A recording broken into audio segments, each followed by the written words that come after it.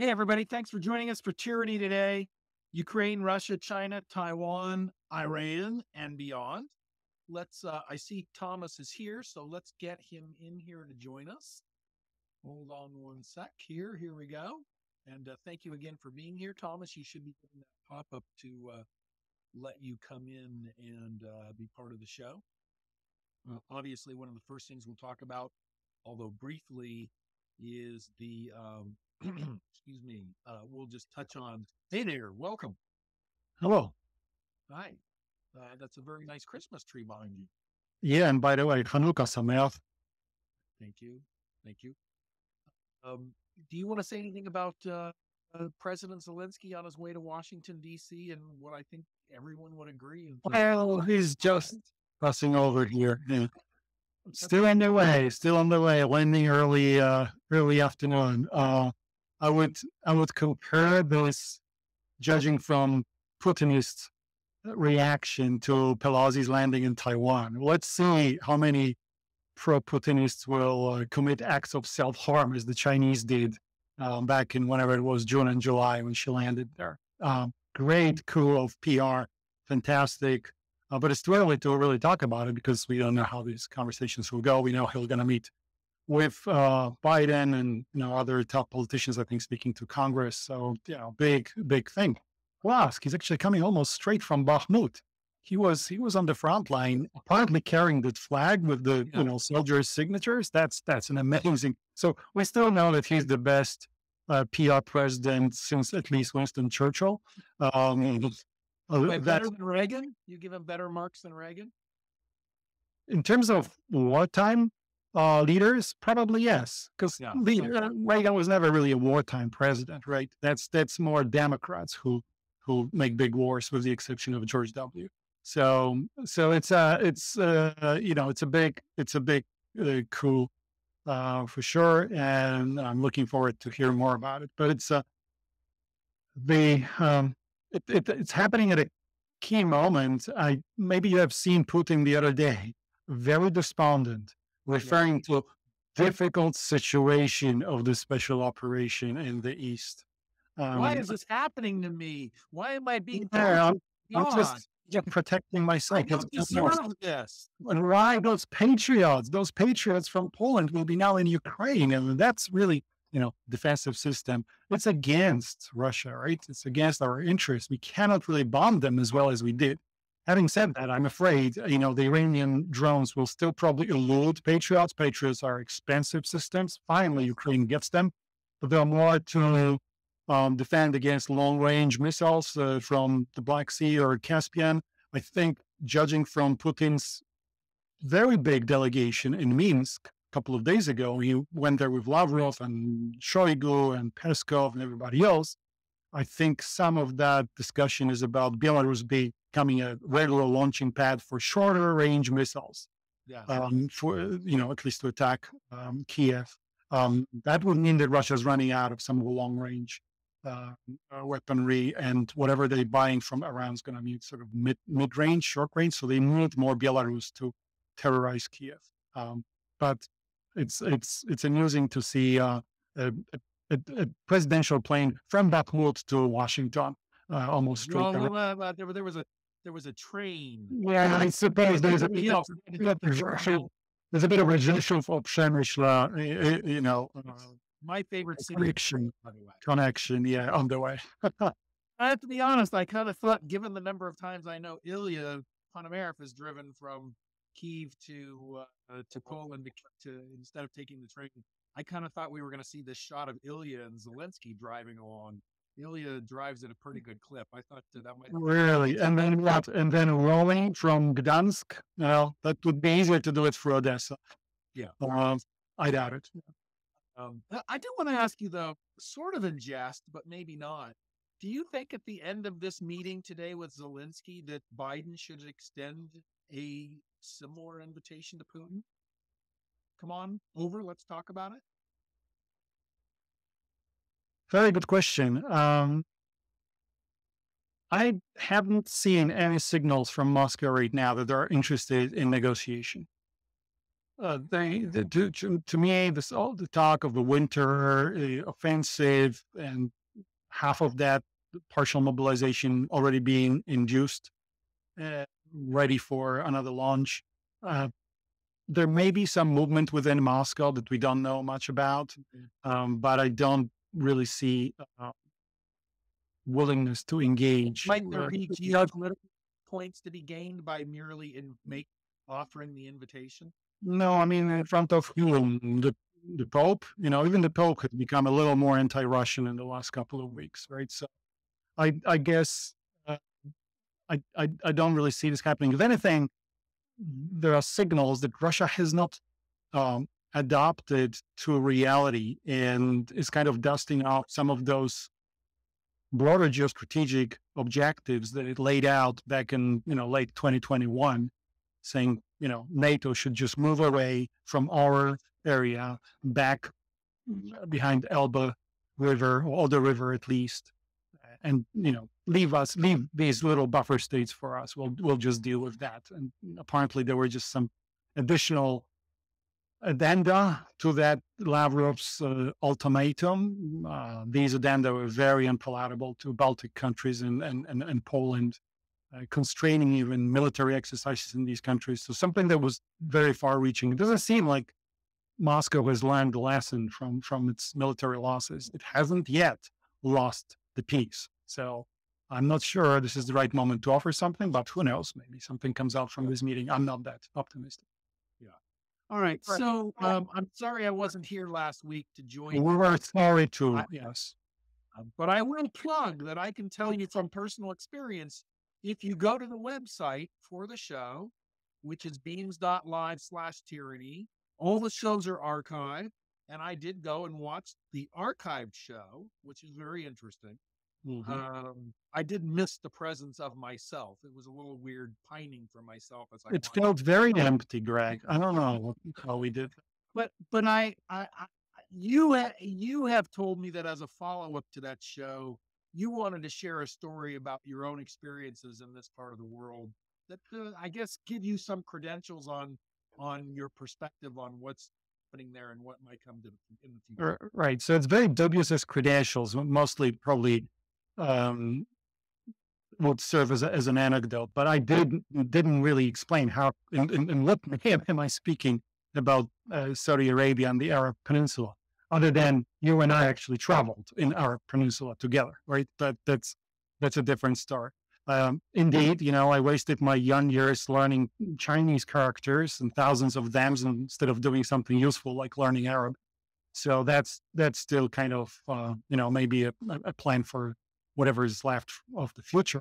But I do have something to share. I spent many years working in the mining industry, and much of the mining that I dealt with was in Africa.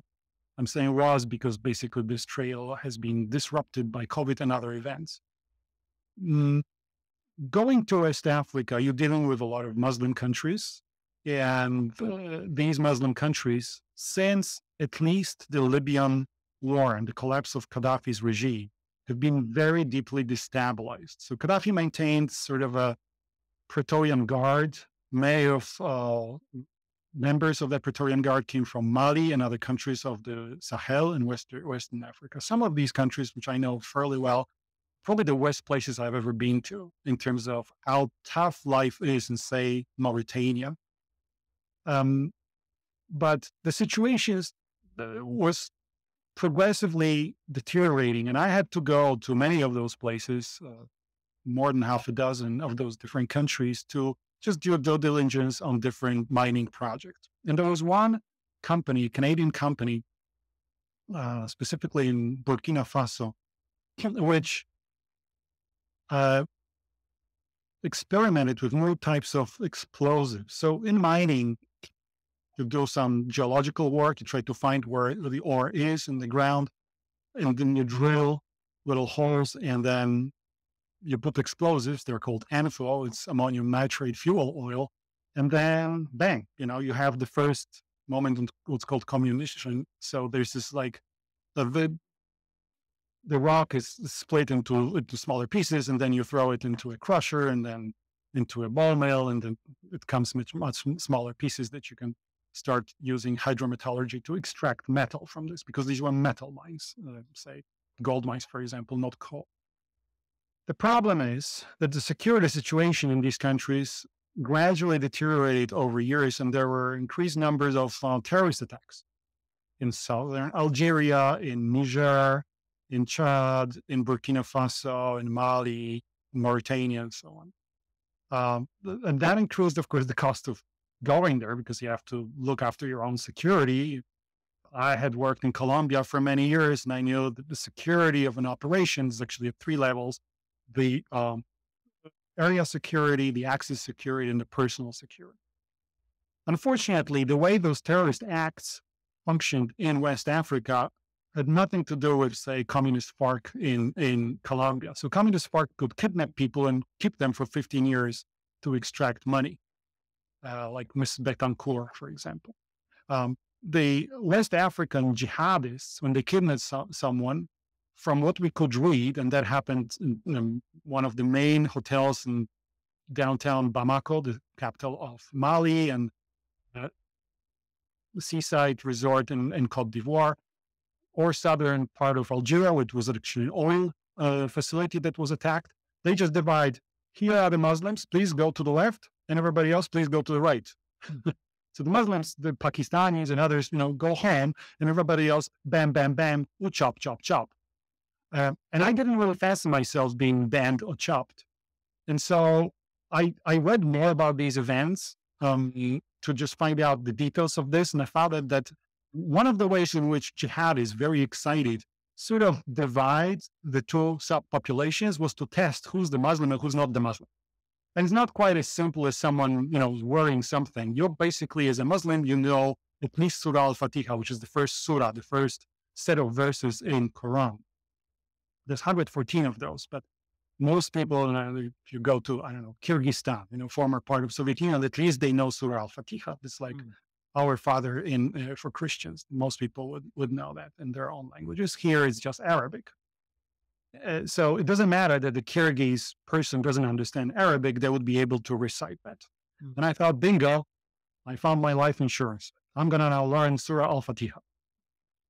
And so in the preparation to this trip, which was really about that Canadian company using different types of explosives from those ANFO explosives, because the real problem in mining is that once you actually split the rock, let's say it's an open pit mine, so you're at the bottom of this big excavation, you split the rock and it just flies in different places. And so you have to then find where's the ore and where's the waste, right? Because you're not going to throw the waste into the plant because it's very expensive, very energy consuming, and so on. So you have to find out. So this Canadian company created a system with new kind of heavy plastic barrels that they put into those drill holes. And so when the rock was split, the explosives would project the colorful balls, say a green with ore and the yellow with waste, into a direction when a bagger, a digger will come with the dipper and extract the ore and throw only the ore. So it was a very interesting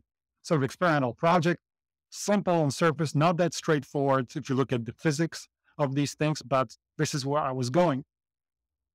So did a lot of research on that too. And anyway, so back to my life insurance. So I started learning Surah Al-Fatiha thinking, well, that would protect me in case we're kidnapped. And so, I'm going there the first night, putting this online. There's a lot of sources online. My wife says, oh, sounds really nice. This sounds really nice. After the first week, she's like, can we listen to something else maybe? There's luckily enough different pronunciations, different types of recitation. So I'm going like, Bismillahirrahmanirrahim, Alhamdulillahi Rabbil Alamin, Ar-Rahman Ar-Rahim, Maliki Yawmiddin, Iyyaka na'budu wa iyyaka nasta'in. Of course, I'm not going to go any further, but that was the sense of what I'm doing. Sorry if I'm doing this in front of the Christmas tree. That's probably not going to save me. But and so this is what I'm doing. Basically, for 2 weeks, I'm learning Quran online, and I'm learning about explosives online. I want to know when your Google words are showing up. FBI, hello? Well, since there was no visit from FBI, it just tells you that we're not so safe in this country. You can do everything online. But that's as far as my Arabic actually goes. And of course, I forgot everything else, which I couldn't recite today. Still probably useful. The beautiful, beautiful surah, and there's many more to learn. But the fact that I wasn't found out online, that makes me think of the poor Chinese Communist Party, which supposedly has this Orwellian system, knows everything about everybody on their online activity, and then in the wake of those Shanghai, step down. We go see the demonstrations in Shanghai. Police was found on the subway in Shanghai, physically grabbing people's phones and checking, do you have any picture from the demonstration? So much for the Orwellian super system. Anyway, so that's just my little justification why I feel at least somewhat qualified to speak about Arabic events, including those from Saudi Arabia. We'll come back to Saudi Arabia a little bit later today. I noticed you didn't put the Christmas tree up until after last week's episode. That's true, indeed, yes. All right. So today you want to kind of do a recap from a very specific point of view of the year of 2022 as it relates to tyranny. Exactly. And I'm sure, if you're online and you're watching different platforms and YouTube and so on, there's like millions of people doing this. And it's very easy these days to decide, oh, what's the event of 2022? Well, let me think. Did anything happen until February 24th? And then let's choose the man of the year. Who could that be? Maybe a woman? Maybe not. That's kind of boring. So what I want to do instead is to kind of look at how geoeconomics connects with geopolitics. Because this is the year that reminded us of the importance of geopolitics, like no other year before for decades.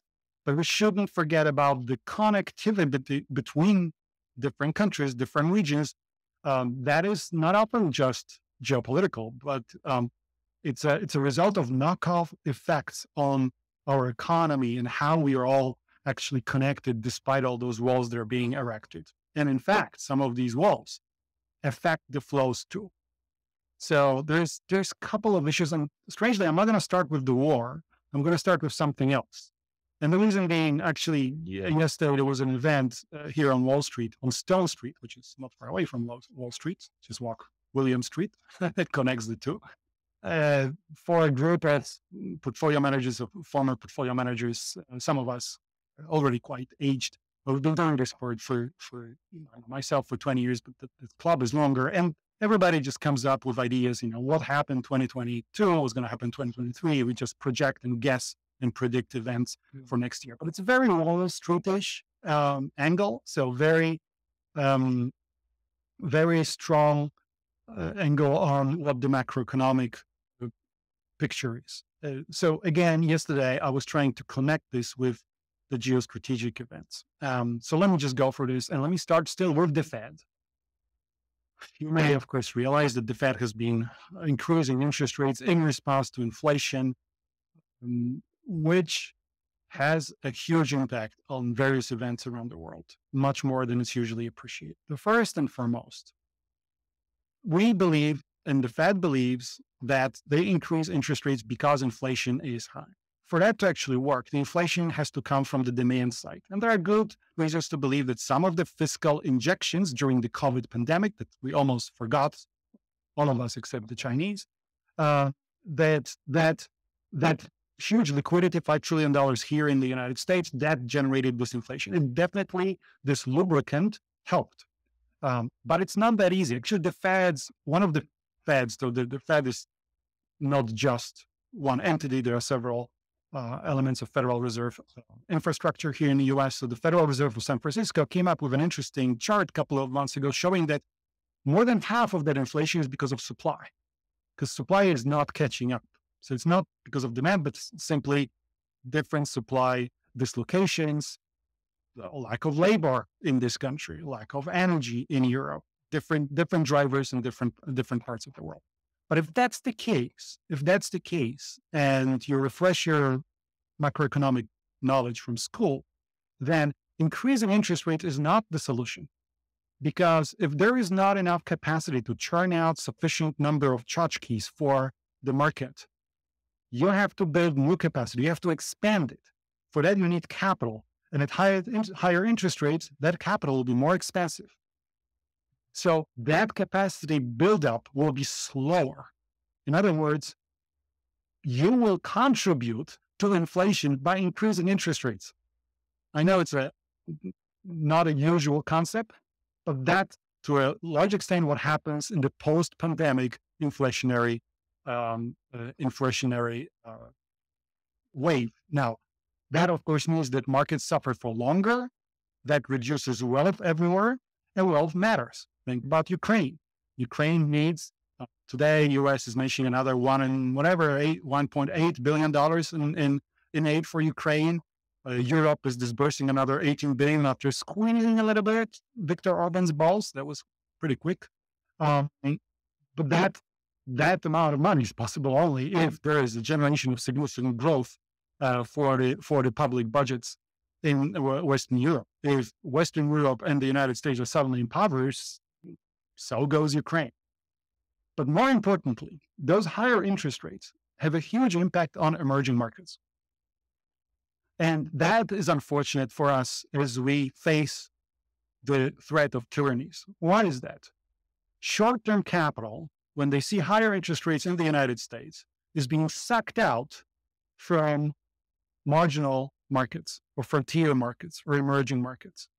Short-term capital, which could feed itself well with high interest rates, much higher interest rates in Brazil or in India or in Argentina compared to the United States.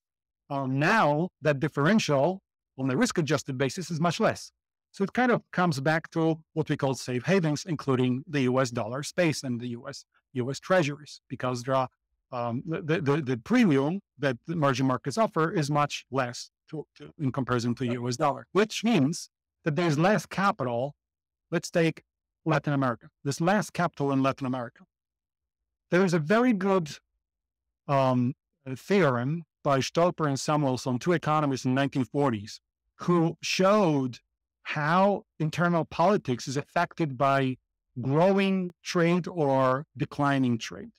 And when there are conditions of declining trade, which is the case right now. It's been a case for many years, but of course, geopolitics accelerates and wars accelerate this process, as we are not all as interconnected as we used to be. Right. And higher costs come with this.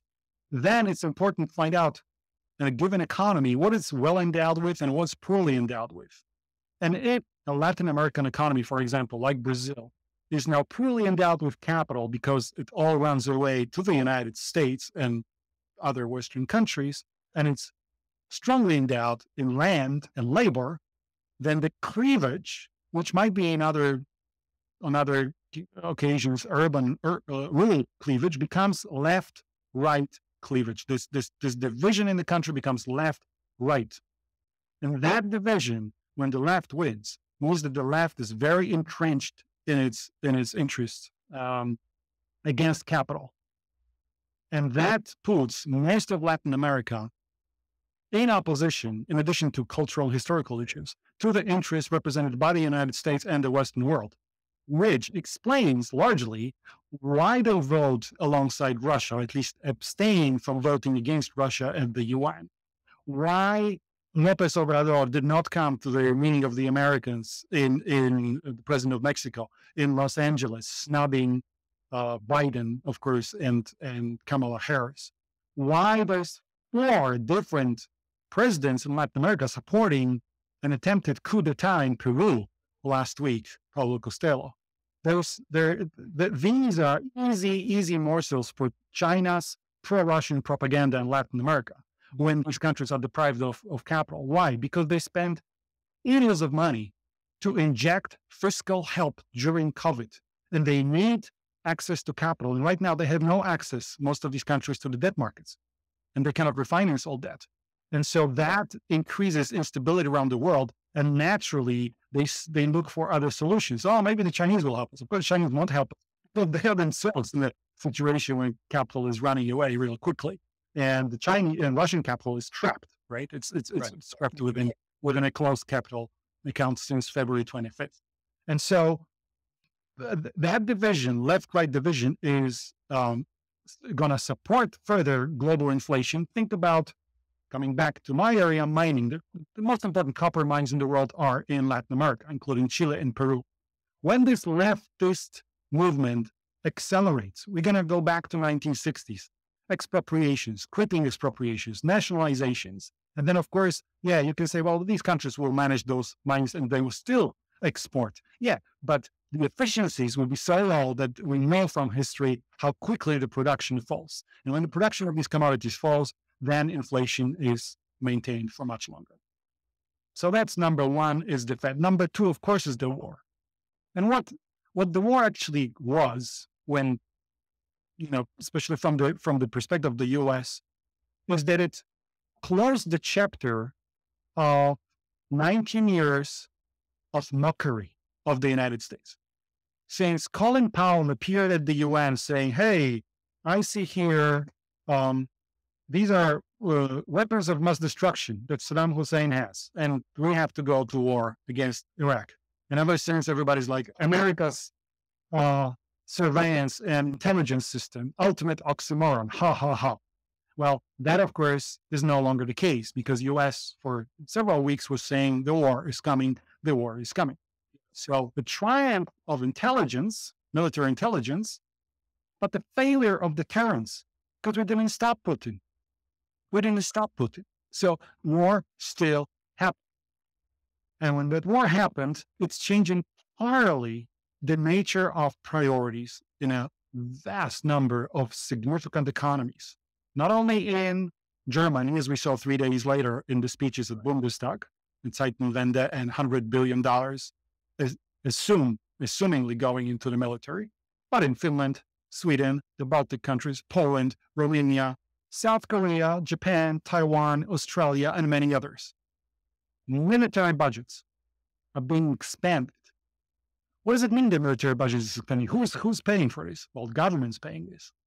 These are public deficits. This is more of public debt. Money that would have gone previously into, say, social services, supporting personal consumption for less fortunate. And they actually are the big lever on the consumption, as we see every year in Black Friday. That is moving over to military spending. So in economic terms, from your C, consumption, private consumption, to G, government spending. And that makes economies much more volatile, much less resilient to other shocks that might come. And so that matters, and that matters for a number of markets. One of these symptomatic markets is, of course, the energy market. Who would have guessed a year ago, after 20 years of Schröderama in Germany, that within 7 months, Germany would build an LNG terminal, a floating energy LNG terminal, which was just opened by Scholz Habeck.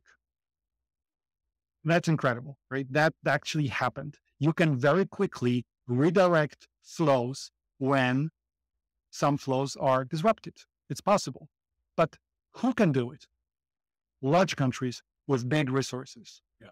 This LNG that's going to float now into, I think it's Pfannenhofen in Germany, is often snatched away from other markets.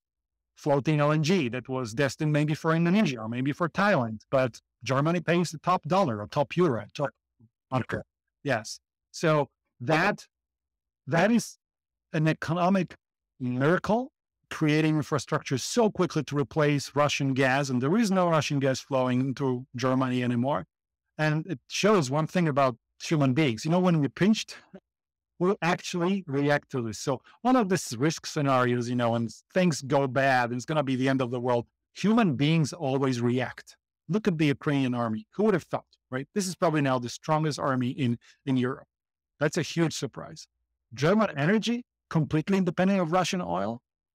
Who would have thought in 7 months it's possible? So never underestimate human ingenuity, especially in this environment. But what does this environment actually mean?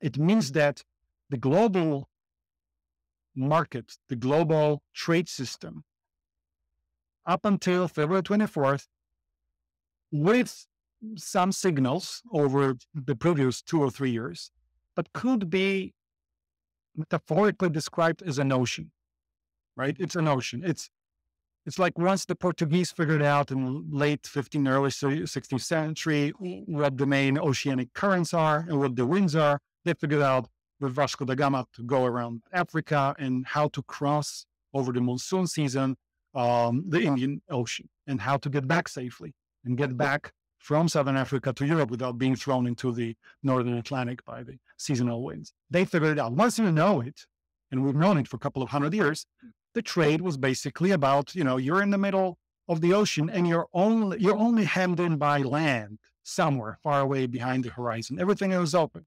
You can sell here, buy here. It depends how competitive you are. And some are more competitive than others because some build better ships than others. Some have better connectivity than others, or are more imaginative or more powerful. But now that system is less as an ocean. And it reminds me increasingly of a system of rivers. So yes, you can still float. You can still buy things and buy and sell things here and there. You can still float up and down, but it's actually in one way you go upstream and the other way you go downstream. That realization, was helpful for creation of ancient Nile, ancient Egypt, right? Egypt was such a internally connected trade system over a very long area because it was easy to float north with the currents and south with the winds. There's no other river like this going in this direction. And so let's assume we're now connected by these rivers, but that was significant spend to reconnect different canals. And as I mentioned at the very beginning, with these costs of capital, because of higher interest rates, it's expensive. What makes it more expensive is that rather than building canals, we're actually destroying some of these canals. And the American chip war is a great example of that.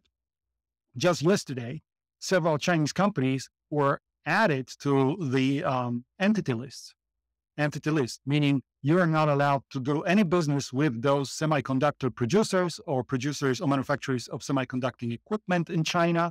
If you're an American company, by the way, if you're any company in the Netherlands, Japan, South Korea, and elsewhere, doing business with China, but using US dollars. That, as I said, this is a second nuclear bomb, something that started on October 7th, and no reaction from China. Maybe it's a strategic move by China. I don't know. They seem more to me like they are reacting chaotically.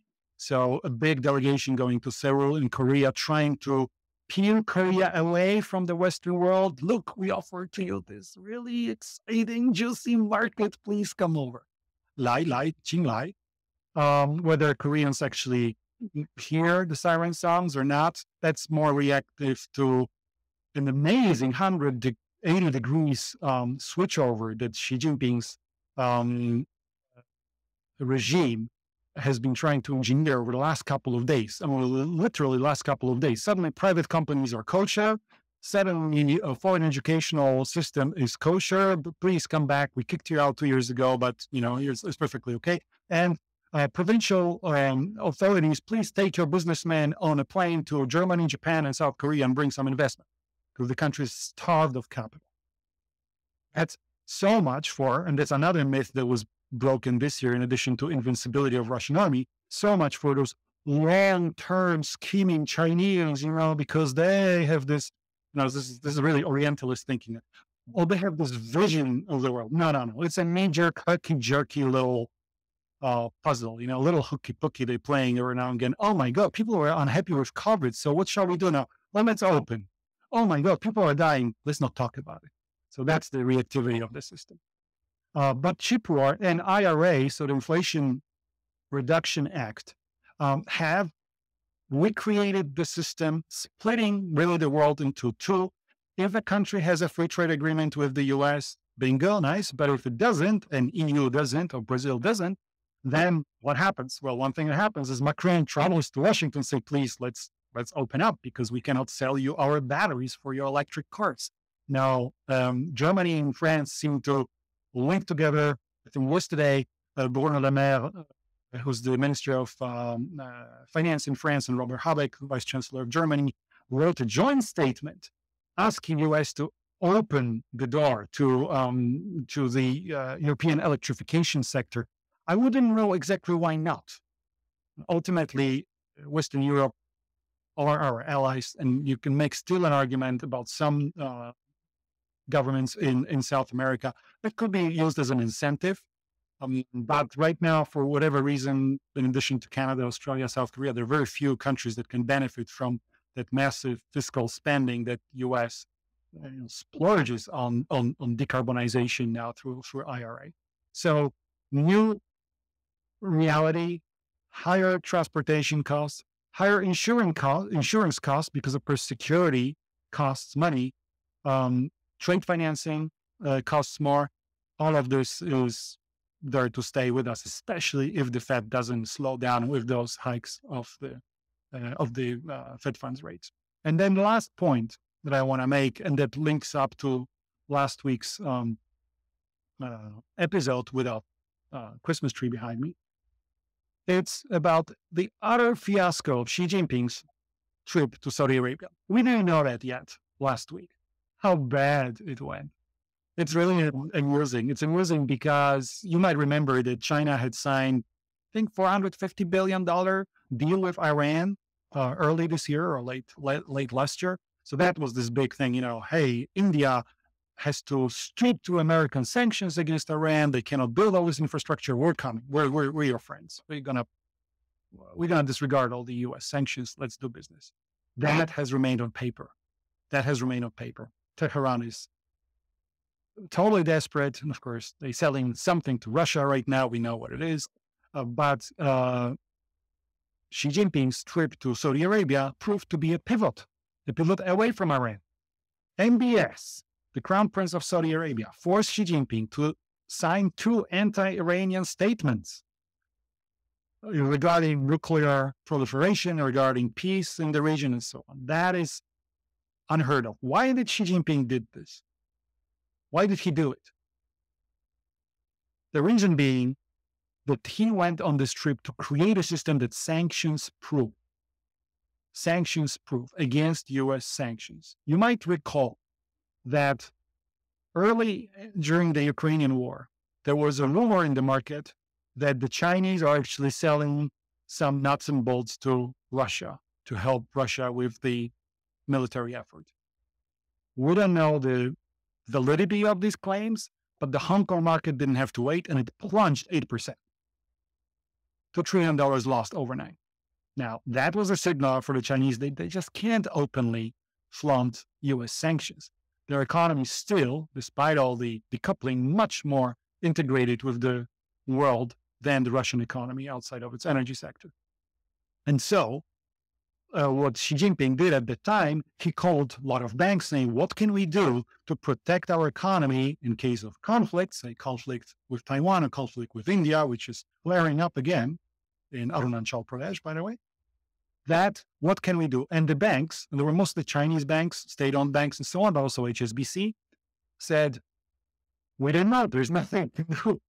There's nothing you can do. But in the mind of a regime that relies on the control of 3 economic factors, so capital, labor, and land, capital is represented by physical capital, not by financial capital. And in terms of the capital stock, this is by far economy number 1 in the world. And they want to leverage this, and they go to Saudi Arabia and say, look, giving our weight in the global trade system, given the fact that we are our largest trade partner, we will buy oil from you as your largest oil customer. But please take renminbi from us.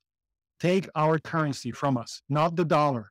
Let's just get together against those Americans. No, we don't like them either. You've been kind of cozying up with us and Putin helped you with the oil price war. So let's just do some stuff together. And the Saudis just sat back and said, Bismillahirrahmanirrahim, and so on. Say, are you kidding me? Xi Jinping, are you kidding me? I have a trade surplus with you, China. What the hell am I going to do with this renminbi? When I earn dollars, I exchange them to euro so that I can buy property in France. Am I going to buy property in Russia? Your real estate market's broken. Or I exchange those dollars into pounds so I can buy another golden Rolls Royce, like we sell there, right? Now I'm not going to buy Xiaomi or even Volkswagen Santana from Shanghai, right? And I buy those dollars, and then the remainder of that capital I can plunge into the U.S. Treasury market. The Euro Treasury market is a $30 trillion debt market that's sufficiently liquid even for this. What can I do with this in China? I'm already building a Fujian petrochemical center, so I can maybe double that, but that's a fraction. I have a trade surplus with you. I don't need your yuan. I don't need your renminbi. That was a total fiasco, because that means that until we have crypto solution, so say central banking digital currency, and we know that, Swedes are working on it, the Chinese are working on it, the Fed is working on it.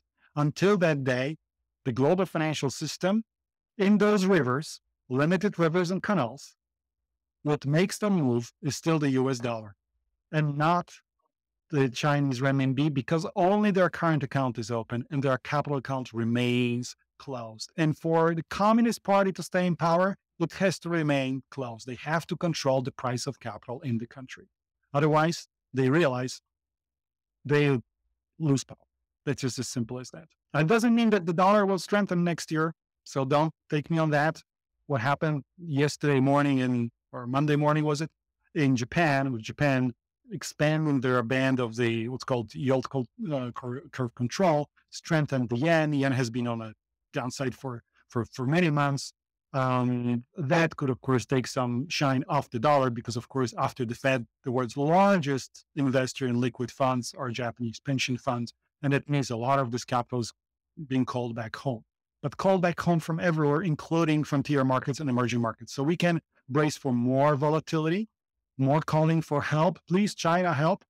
China doesn't have money to help now. So this is bad news for all of those who, at least in Argentina, they have something to celebrate about for a couple of days, but most of those countries, they really have nothing to be happy about these days. And the return of leftist governments, looking at President Lula's cabinet and his appointments in central bank, that's a pretty, return to the future, honestly. Yeah. Sadly, though, for many countries that still believe that this multipolar world is a better bet for them than just U.S. dominance. But U.S. dominance gave us a lot of peace and a lot of prosperity for those who knew how to capture that opportunity. Multipolar world is going to be more of what we have seen so far, with a lot of suffering for at least in Eastern Europe, but also for others.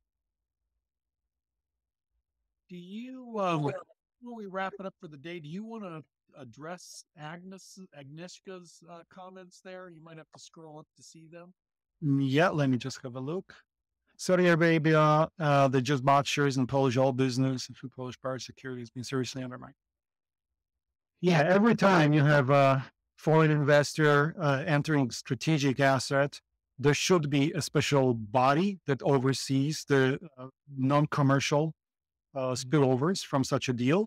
I'm not sure to what extent Poland has such a body. For example, in Australia, it's called FIRB. Canada has one now as well, and it's very, very strongly watching even indirect presence of state-owned enterprises. And Saudi Aramco is a state-owned enterprise today. So especially when there are interests of other governments rather than private shareholders, that should be quite. There should be a lot of focus on that. And where exactly are those interests? Here, I don't know whether Poland has failed. In my view, and the view of many others, the German government failed a couple of weeks ago. Yeah, exactly. In Hamburg with that terminal, because there is no reciprocity. It's not like the German government can go and buy a Chinese port. And I don't think, Polish interest can go and buy a piece of the Saudi Arabian government. Right. So if there is no reciprocity, there should be a lot more scrutiny. And some of this scrutiny comes belatedly. There's an example of, I think, some nuclear technology in the UK, which is being watched over. And I think that some of these deals can be, can unravel over time as a new government comes. Whether it happens in Poland or not, I don't know. I don't know what the reason exactly is for that transaction. Didn't follow that, but it definitely requires scrutiny when these are public companies. Why did governments allow this to happen? Why was that? Why could that happen in Germany, and why can this happen in Poland? So I think here are two different cases slightly. China is only now recognized in EU as a rival and competitor. Saudi Arabia isn't. There's some value-related distaste for the regimes in the Middle East, but not from the geopolitical uh, standpoint. So Saudi Arabia is not considered a rival that could somehow leverage its influence over European infrastructure for whatever global schemes. China is. So it's a big difference. They sometimes listening to German politicians, and I know a lot more about German politics than I know about Polish, so sorry about that. But there was an element of foreign policy in the office of the chancellor, which is almost transported magically, like in science fiction, from the era before February 24th. So there are two officials there who are the old SPD hands, who are the old pro-Russian SPD hands, and they craft big moves, geopolitical moves by Germany and Chancellor Scholz's superfluous trip to China prior to G20 was a good example of that. So actually, Ministry of Foreign Affairs has a very junior role here to deal with. And again, I'm not sure who in Germany should be independently screening those investments. Some of this is happening ex post. So of course, Gazprom has been kicked out from some of the joint ventures over the last couple of months and so on. But the focus is just on Russia, as if China didn't matter. Right? So in the media, you have a lot of discussion about it. How can we just miss that that particular game yet again, having just cleaned up our deck on Russia? I think in the Polish case, if I were to be just very blunt, maybe there's corruption in this. Frankly, I mean, there's so much interest that this particular team of politicians has entrenched itself for years with people who have no reason whatsoever to be in the positions that they are, that there could be some money, from Saudi Arabia. I wouldn't be entirely surprised if 20 years from now, 15 years from now, some other regime in Poland just digs out something really dirty. But I'm advancing here on a limb because I don't know Polish politics at all.